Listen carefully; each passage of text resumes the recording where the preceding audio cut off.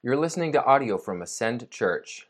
For more information about Ascend or to access more gospel-centered tools to grow as a disciple of Christ, visit ascendkc.org. Let's grab our Bibles and turn to the book of Ephesians, chapter 4. We will be studying the book of Revelation in just 3 Sundays. But until then, I want to make sure that we are all on the same page. I want to make sure that we are on the same page of who we are as a church, that we get our blueprint for what we're about, that we get our blueprint for what we're doing this morning from this ancient book. This book that we believe was inspired and written by God through human authors. It is infallible. It is inerrant. It is the book and the resource through which we are directed to everything that we need for life and godliness. And so we get our direction as a church from this book. And many of you who have been coming know that the mission statement of our church is that we delight to see lost people saved, saved people matured, and mature people multiplied to the glory of God. I see some of you mouthing that. That is what we are about. We draw that from Scripture, but it's important for us to not just know the mission statement, but to actually understand how that plays out. How do we actually live that out within the context of the local church? And we understand that the Great Commission tells us that we do this by making disciples. But we also need to understand that a healthy disciple worships Christ, walks with Him, and works for Him. And we're unpacking that over this 3-part sermon series. Last week, we laid the foundation that a healthy disciple must begin by worshiping Christ. We went through the story of Jesus and the woman at the well in Samaria. We saw the example of Jesus Himself, that He valued the Father and the Father's will above everything else. And because of that, when there was challenge in His life, when there were convergence of difficult circumstances, He was able to joyfully obey, joyfully move forward because of the value that He placed on His Father and fulfilling His Father's will. And then He was confronted by a woman just like us, a human being full of sin. A woman who thought that worship was limited to the outward expressions, the locations of worship, putting forth a face that she wanted others to see, even though that wasn't truly who she was. And Jesus confronted that lovingly by pointing to her to the fact that worship is all about value, the value that you place on things and on people. And that ultimately, for a healthy follower of Jesus Christ, a healthy disciple of Jesus Christ, we must place our ultimate value on Jesus Christ Himself. And so this week, we move from that foundation and we build upon it by recognizing that it's important for a disciple of Jesus Christ to walk with Him. And even in that, the concept of walking is something that we can relate to. My wife and I, as a result of the sabbatical, have decided that a rhythm of health for us, for our marriage, for our physical health, is to take at least 3 walks together weekly. And we do that, and we talk, and we pray together, and it has been extremely fruitful in our lives. But I was reminded this last week of how important it is for the equipment that we use when we walk. We're in that time of the season here in the Midwest where it can be 90 degrees one day and then 55 degrees the next. So I decided one of my walk days is that I would walk with my long pants, long sleeves that I wore here to church, and it was one of those 90-degree days. And like 5 minutes in, I was pitting out. I'm reminded of how important it is to have proper shoes when you're walking, to make sure that you're hydrated, to make sure that you have a plan. Being resourced in our walking is important for us to be effective and efficient when we walk. And what this passage is going to remind us is that God has designed the local church and the walking in the local church to be the resources that we need to live out the Christian life. Look at the big idea in your notes. The walk of the Christian life is resourced for exactly what we need to do it. And I intend to show that to you through these 16 verses in Ephesians 4. Would you follow along as I read aloud? Paul writes, I, in verse 1, therefore, a prisoner for the Lord, urge you to walk in a manner worthy of the calling to which you have been called, with all humility, gentleness, with patience, bearing with one another in love, eager to maintain the unity of the Spirit in the bond of peace. There is one body and one Spirit, just as you were called to the one hope that belongs to your call. One Lord, one faith, one baptism, one God and Father of all, who is over all and through all and in all. And hopefully you can see there where Ben got the words for that song that he sang. But grace was given to each one of us according to the measure of Christ's gift. Therefore, it says, when he ascended on high, he led a host of captives and he gave gifts to men. In saying he ascended, what does it mean but that he also descended into the lower regions of the earth? He who descended is the one who ascended far above all the heavens, that he might fill all things. And he gave the apostles, the prophets, the evangelists, the shepherds and teachers to equip the saints for the work of ministry, for building up the body of Christ, until we all attain to the unity of the measure of the faith and the knowledge of the Son of God, to mature manhood, to the measure of the stature of the fullness of God, of Christ, so that we may no longer be children, tossed to and fro by the waves and carried about by every wind of doctrine, by human cunning, by craftiness and deceitful schemes.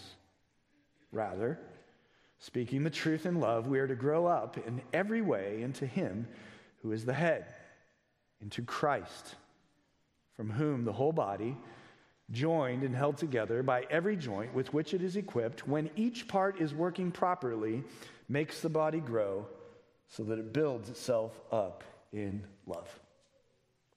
3 reminders and 1 realization that will help us as individuals and as a church walk in a manner worthy of Christ.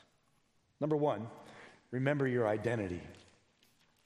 Remember your identity. And I draw that from the first 2 words of Ephesians 4:1. Paul writes, I, therefore. I want to home in on that word, therefore. We say here at Ascend that when you read the Bible and you see the word therefore, you must ask the question, what is it there for? That's right. And so the therefore word will draw our attention back as well as whet our appetite to look forward. And so Paul says in Ephesians 4:1, I therefore. Based on the first 3 chapters, he will be going forward. He will be moving forward to application. And so it's important for us to review what were the first 3 chapters, and really it was mostly about identity. What is our identity? Identity is very important. In fact, I'll ask the team to put a quote up on the screen. Identity is the filter through which we view ourselves. It is the filter through which we view ourselves, and it impacts and influences the way that we think, the way that we speak, and the way that we live. I mean, just think about this in a normal horizontal context. A husband and wife have the identity of marriage. That is the filter through which they view themselves, and it affects the way that they speak, the way that they think, and the way that they live. What's appropriate for a man to think, speak, and live about a woman as a single is very different than when he's married. Wives, that's an opportunity for you to say amen.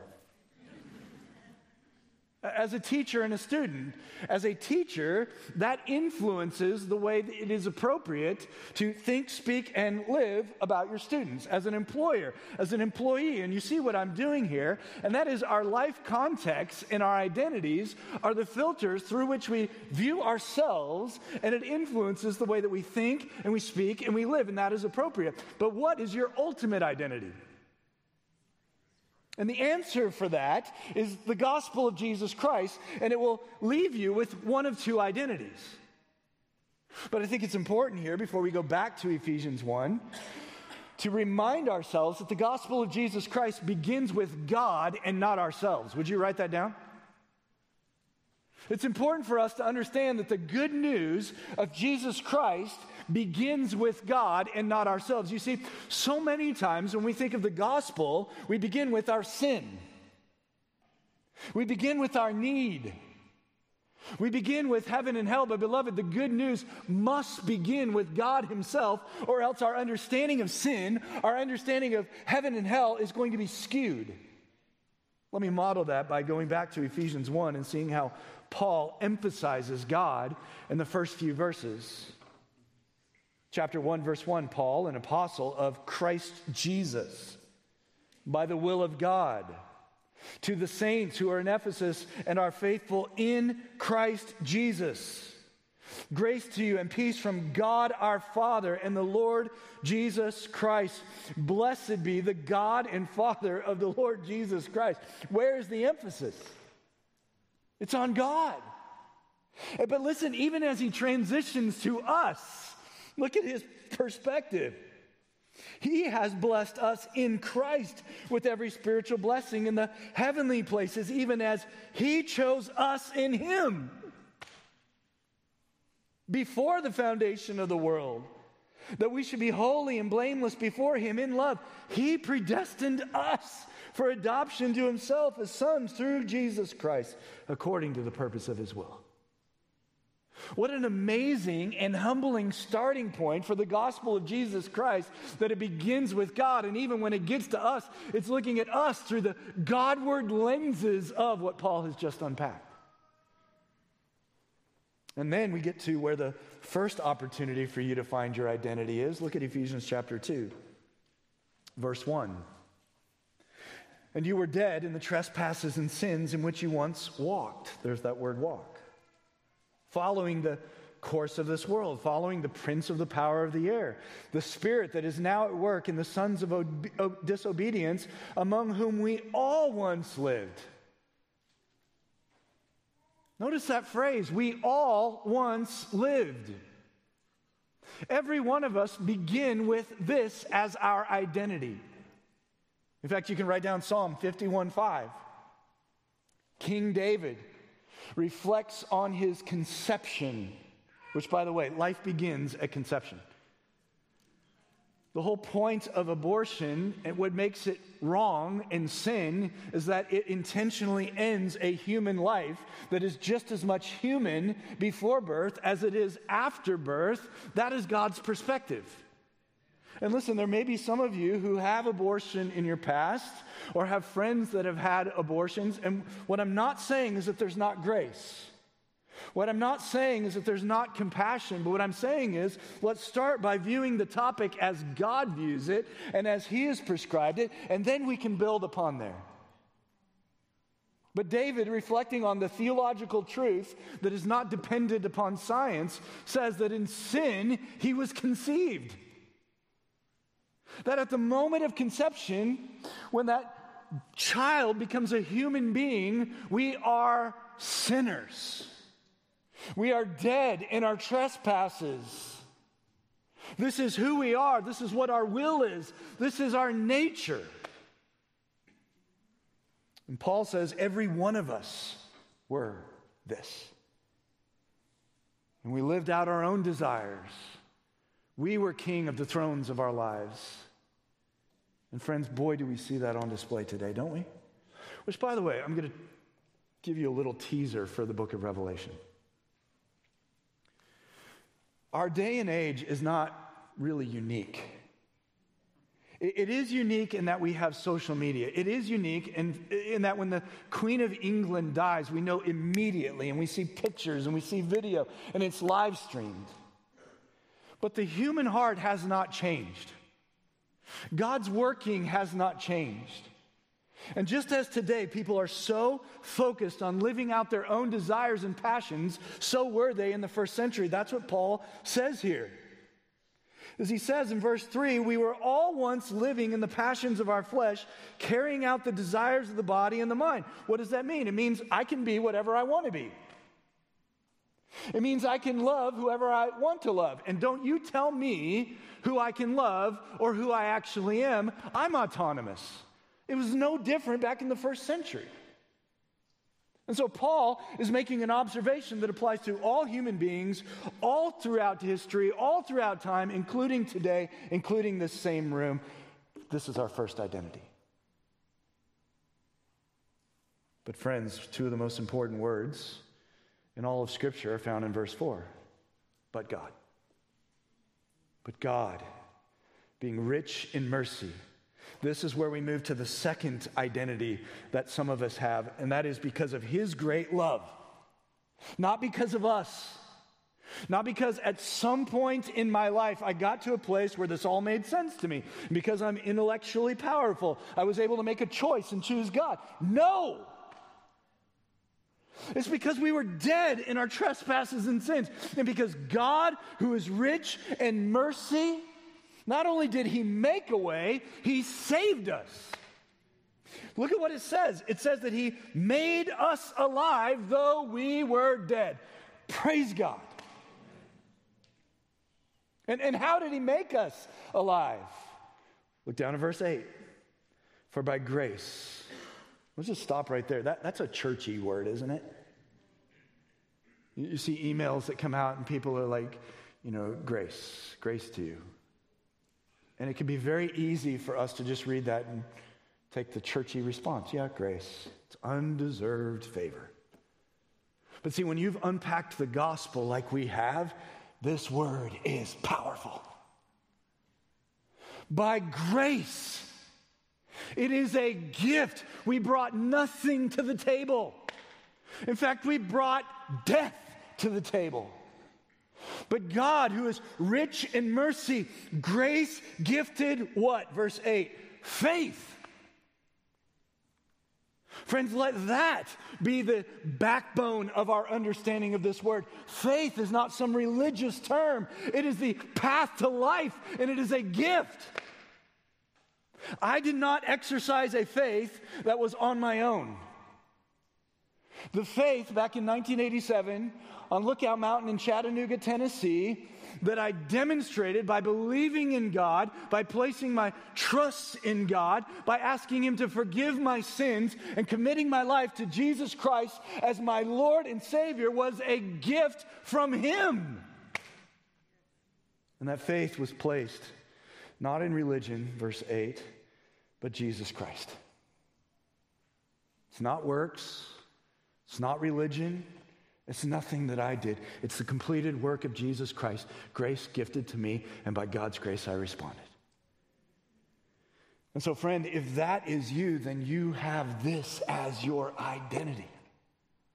There are really only two identities in the world. You are either a sinner, dead in your trespasses, or you are a grace-filled, faith-induced follower of Jesus Christ and a son of God that has expectations. Look at verse 10. For we are His workmanship, created in Christ Jesus for good works. He has created us in Christ Jesus for good works, to walk in the manner worthy of our calling. And so, friends, it begins when we're thinking of healthy discipleship, it begins with the gospel as our identity. Here, I'll ask the team to put this quote up on the screen if they have it, but I think it really well articulates the gospel. Listen to this. God is holy. And apart from His intervention, we willfully pursue our own desires, justly placing us under His wrath. Sit in that for a moment. We are justly under His wrath because of our sin. But gracious God provided a solution, the death of His perfect Son as a payment for the sins of those who by grace, not effort, by faith, surrender their sin. They do so in repentance and submit to Jesus as Lord, and those who do this will be saved, not only from the wrath of God, but from their own bondage to sin. And the glorious transformation removes us from the slavery to sin, and it frees us to live in worshipful obedience, putting on display the majestic new creation of Almighty God. Is this your identity? If not, friend, I beg you, give your life to Christ. Friends, this is the only hope and help in this life. Stop pursuing the smoke that lingers after you blow out the birthday candles. That's all this world has to offer you. No achievement, no career, no possessions, no status in this life will ever deliver the satisfaction that God has created us to long for. It's only through Christ and a relationship with Him. So friend, if this is not your identity, please surrender to Christ today. If this is your identity, are you living in light of that identity? So friends, healthy disciples, first of all, remember their identity. Second of all, remember your mission. Remember your mission. God has given us a mission. He does not leave us just saved by grace through faith in Christ. He does so that we live differently, so that we think differently, so that we speak differently. We see our life context differently. Look at what Paul says in verse 1. I, therefore, a prisoner of the Lord. Now, as best as we can tell, the Apostle Paul was sitting in a Roman, dark, damp, smelly prison. And yet Paul is writing this and says, listen, I'm not a prisoner of Rome, I'm a prisoner of the Lord. How many of you, how often do I, when we're in life circumstances that we would not choose, say, this is the Lord's doing, it's marvelous in our eyes? Paul had that perspective, and he understood his mission. And he instructs the readers to understand and follow the mission. Look at verse 1. I urge you to walk in a manner worthy of your calling. Our mission is to walk in a manner worthy of our calling. And if you haven't studied this, or if this is kind of new to you, it doesn't sound clear, does it? What does that mean to walk in a manner worthy of the calling? And Paul almost anticipates that, it seems, and he unpacks what does it mean to walk in a manner worthy of the calling. And it's really 4 categories of holiness that I would encourage you to write down. If we want to walk in a manner worthy of our calling and fulfill the mission that God has given for His disciples, it begins with personal holiness. It begins with personal holiness. Look at verse 2, with all humility. Maybe you've heard it said that humility is thinking of yourself less. But biblically, it's thinking of others more. It begins by this personal holiness. And listen, friend, we do not do this on our own, do we? I don't naturally think of others more highly than myself. I have to follow the mind of Christ, and I need the Spirit's power to accomplish that. But then another aspect of holiness, personal holiness, verse 2, is with gentleness. And this is not just an attitude. This isn't just a personality. It's also a way of life. Are you characterized by gentleness, even when you have to deliver tough news, even when you have to lead with conviction? Are you characterized by gentleness? This is an example of personal holiness. Then look at the next word. We have patience. Patience often is equated with waiting, isn't it? We like to tell our girls, at least we did when they were growing up, by now they're perfect. No, I'm just kidding. Not at all. And in fact, neither are their parents. But gospel-centered patience is waiting with a happy heart. Or to even be more intentional, waiting with a joyful disposition. I mean, again, look at who's writing. Paul, a prisoner, waiting to find out, is the emperor going to give him thumbs up or thumbs down for his life? But he says, be patient. Wait with a joyful disposition. Friends, this is personal holiness. This is how we, as healthy disciples of Jesus Christ, can even think about fulfilling the mission, as we must be cultivating in our lives a personal holiness. But then a second category of holiness is relational holiness. Would you write that down?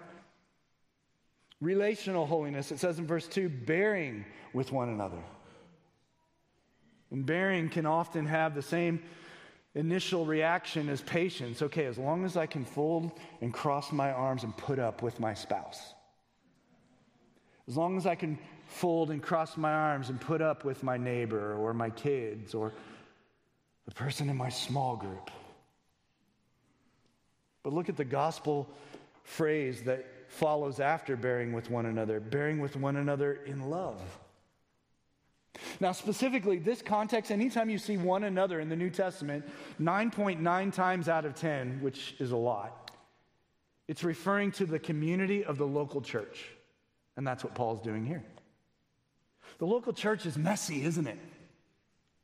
It's messy. All you have to do is stick around for a while and actually engage with the local church, and you will find out it is messy. Ascend Church is messy. And if you came to a place that you thought was going to be a country club, this isn't your church. You will find that your small group leaders sin. You will find that they don't always respond in the way that you would want them to respond. You will find out that your pastor sins. That your pastor doesn't deliver what you hope that he would deliver. We are all sinners saved by grace. That is the one another that we have been entrusted with, and we're supposed to bear with one another in love. Relational holiness. I love what it says in verse 3, that we are eager to maintain the unity of the Spirit. Remember that we need the Spirit, don't we? All of this that I'm talking about here, we cannot do on our own. We need the Spirit's power, and we need to be eager to maintain unity. That is not natural. We are such a cynical people by nature. We are such a complaining people by nature. Think about how many times you attend an event and you walk away and you ask your friend or your spouse, what'd you think about that? Usually we lead with criticisms, don't we? But we are eager in the body of Christ to maintain the unity of the Spirit. And then look what it says, in the bond of peace. I think that wording is intentional. Bonding is shackles in a prison. The Apostle Paul is speaking from his context. But we are bound to what? To peace. That is the objective of our relationship in the body of Jesus Christ. And friends, this is how we can even hope to accomplish our mission of walking in a manner worthy of our calling. So we have personal holiness, we have relational holiness, but then number 3, we have centered holiness. Look at the reminder that Paul gives. There is one body, one Spirit, just as you were called to one hope that belongs to your call. One Lord, one faith, one baptism, one God and Father of all, who is over all and through all and in all. Sounds repetitive, doesn't it? But usually in the Bible, if something is repeated, it's important. And Paul is reminding his readers, just like he's reminding us today, that there is only one way. There is only one God. There is only one solution. But as we look at the world around us and as we consider religion, there are really only 2 religions. There is one religion category that is about doing something on our own. It is accomplishing religious favor through works. Something that I can do. That's category 1. And all the religions in the world, except biblical Christianity, fall into that category. But the second category is biblical Christianity. It is Christ-centered gospel religion. And it does not require or depend on our works. It requires and depends on the work completed of Christ. That is why Paul is emphatic that in a Roman Empire that is similar to our world today. Again, just realize the Roman Empire is not much different than America today. You want to believe in this? Believe in that. You want to believe in that? Believe in that. Don't tell me what I'm supposed to believe. I'm autonomous. I'm independent. It's the same world. And Paul says, no, there's one body, one Lord, one faith, one baptism, one God, one Father, over all and through all. So we have personal holiness, we have relational holiness, we have centered holiness, but then number 4, we have hero holiness. Let me explain this. I love Halloween. Now, some of you, that might get me in trouble. I don't love what secular society and what our world today represents as Halloween. I actually love how it started with the Reformation, but I love watching little kids. We don't get to see this as much anymore because our girls are older.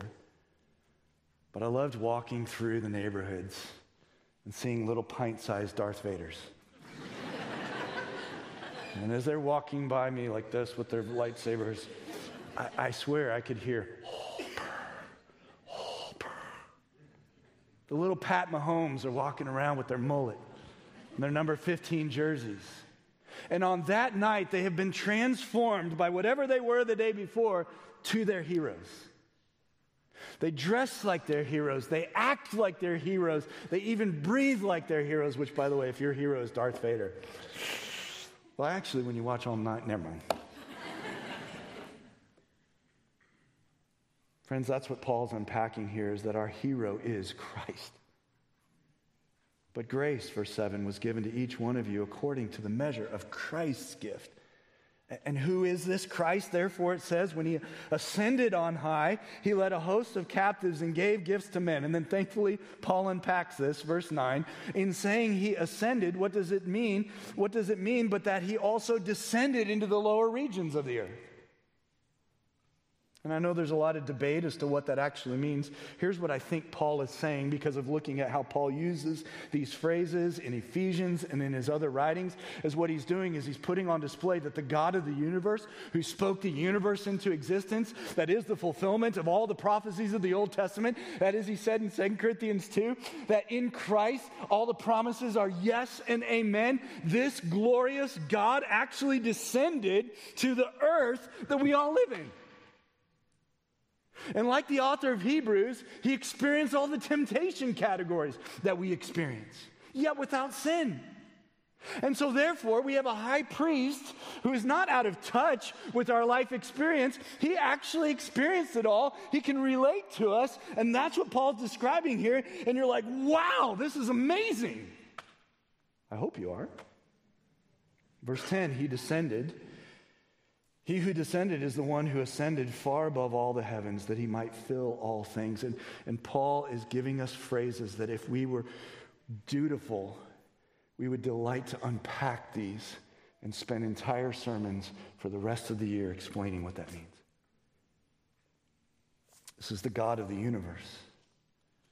He humbled himself and became a man, lived in this corrupted world with all of the influences that you and I experience, all the limitations of sickness, of pain, of suffering, of being tired,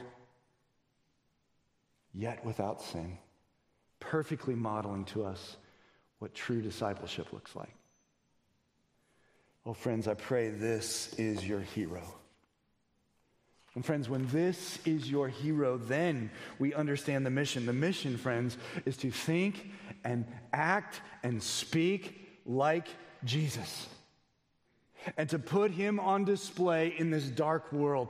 That is the mission. So now back in verse 1, when Paul says, walk in a manner worthy of the calling, you can write out to the side or you can put in your notes, the mission is to think and speak and act like Jesus and put him on display in this dark world. That is the mission of discipleship. And so, friends, that's what we endeavor to do here at Ascend. As imperfect as we are, following our perfect Christ.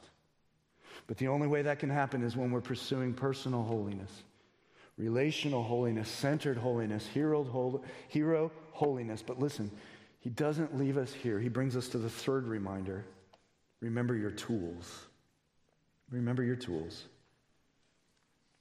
I've preached through Ephesians, and man, did we unpack this and dug deep into every phrase of these following verses, so I'm not going to spend all the time to do so, but I'll capture the highlights. Verse 11, he, Christ, our hero, gave the apostles and prophets. Let me stop right there.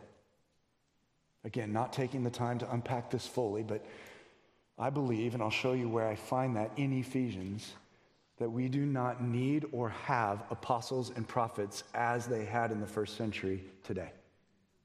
Go back to Ephesians chapter 2 and verse 20. Paul says Your fellow citizens, verse 19, with the saints and members of the household of God, built on the foundation of the apostles and the prophets.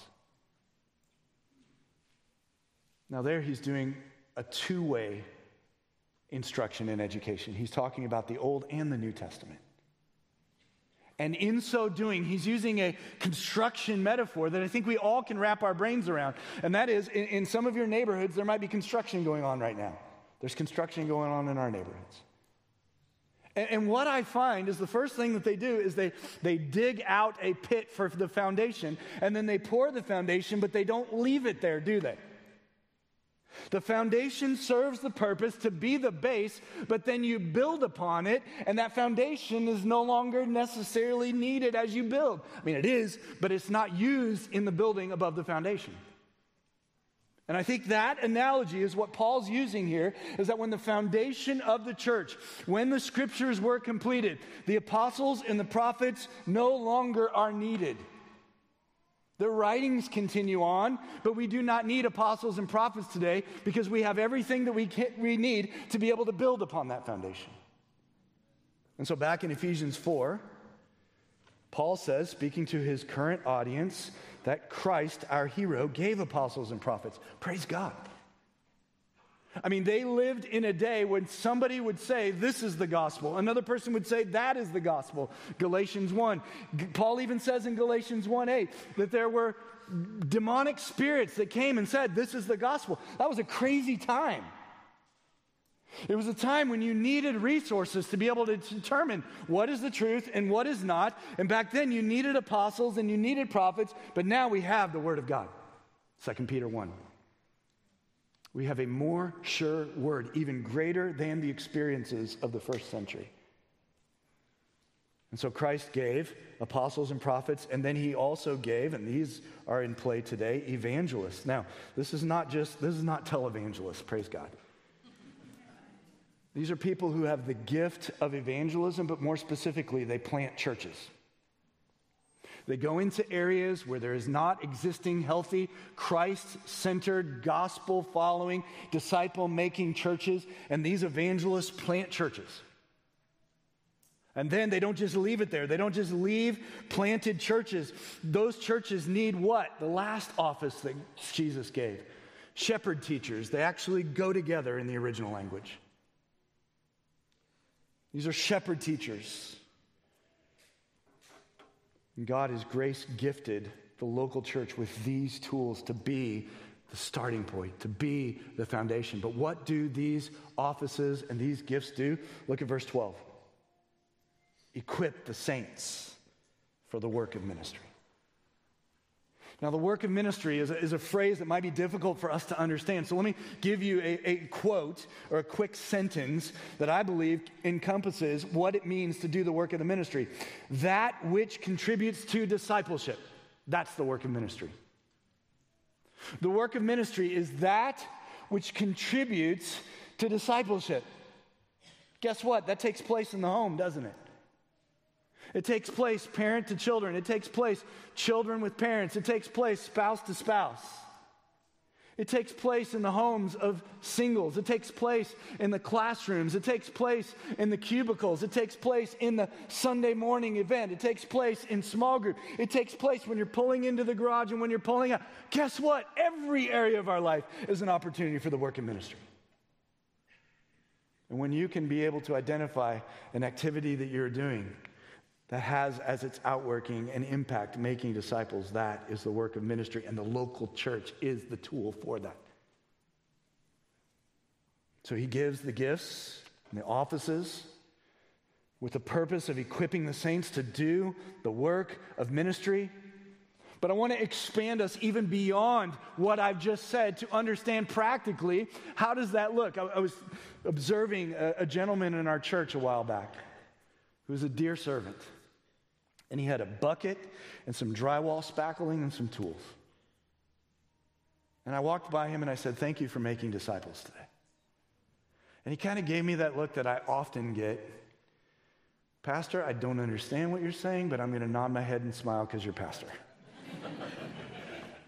And I knew that, and so I explained to him, let me tell you how you're making disciples.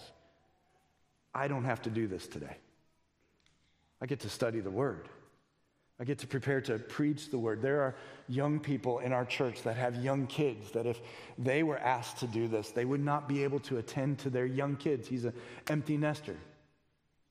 And then his smile and nod began to appear that he was getting it.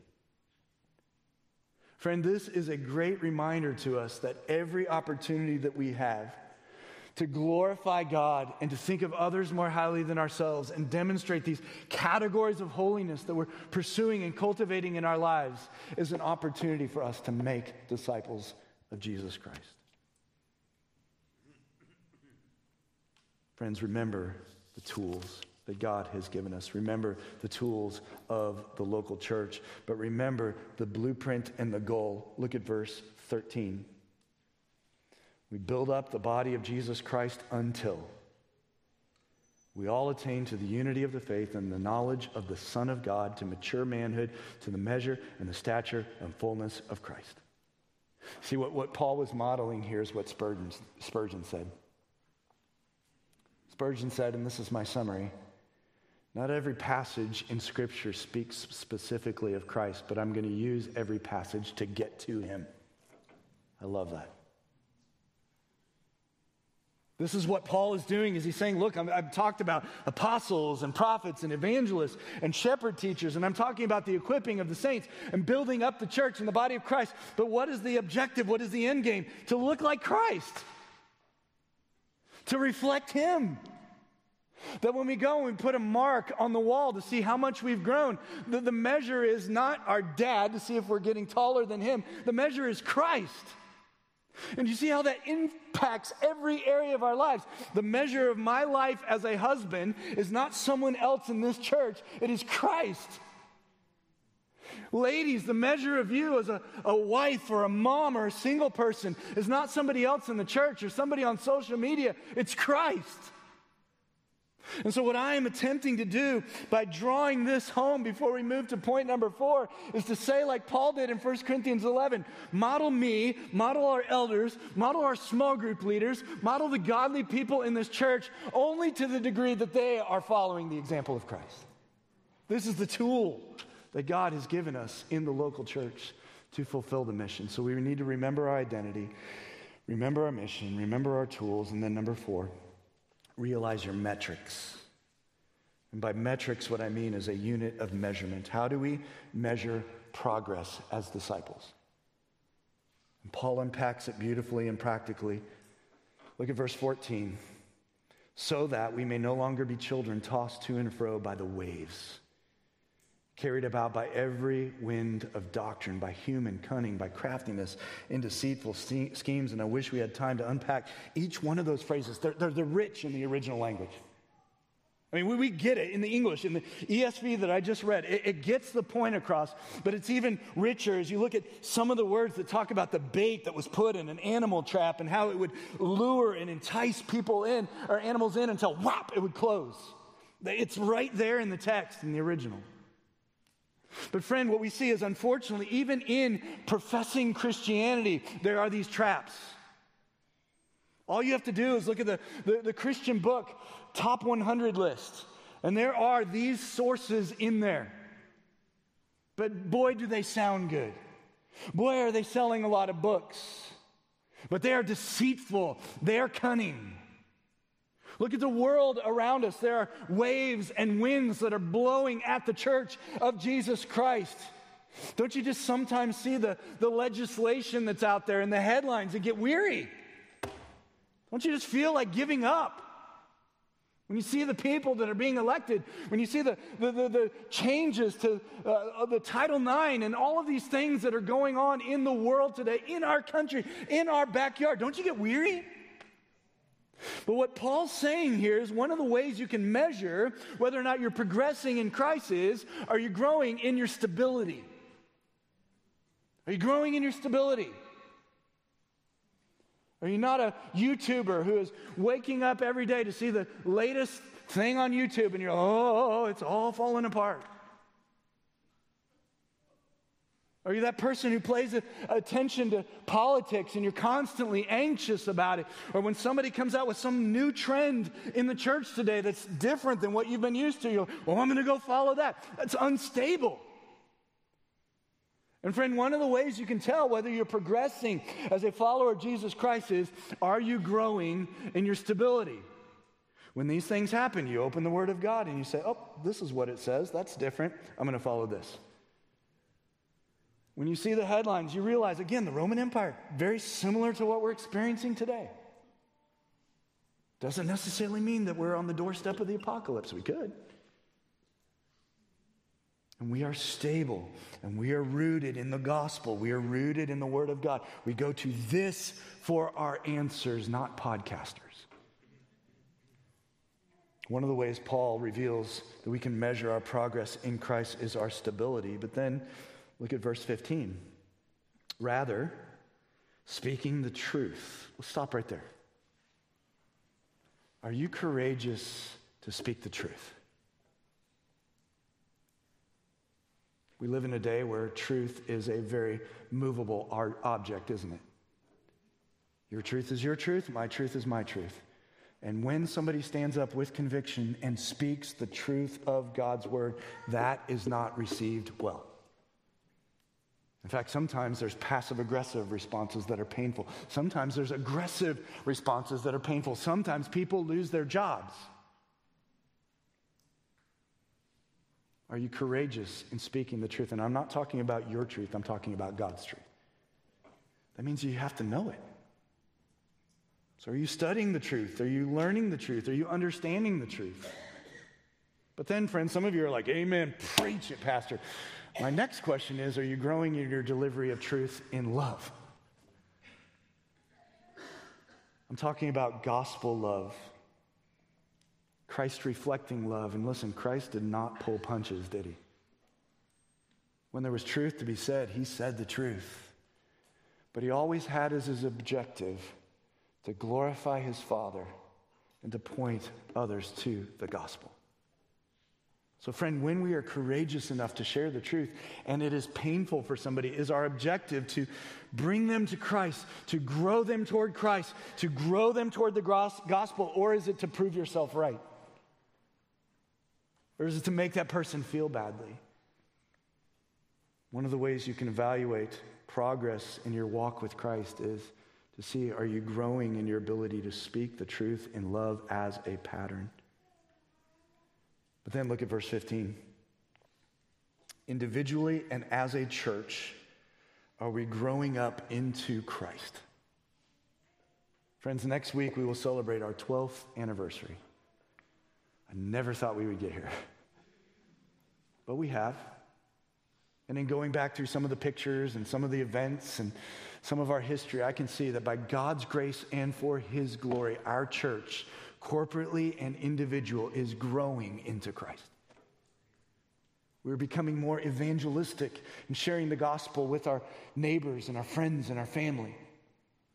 We are inviting people to come to this church to see Christ and inviting them to be in discipleship relationships. We are turning our fall festival not to say, okay, how can we bless our church only, but how can we connect to the community? I'm seeing examples of this. We've planted a church that just this morning celebrated its 6th anniversary in Bucharest, Romania. That's awesome. By God's grace and for his glory, we can see as a church and the individuals of our church that, man, we are growing in our ability to reflect Christ.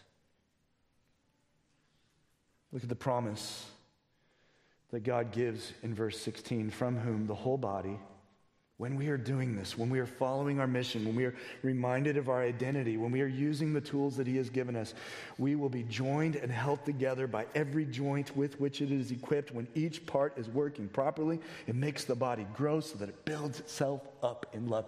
That is his promise. And so, friends, I would say like the Apostle Paul in 1 Thessalonians, we are excelling. Let's excel even more.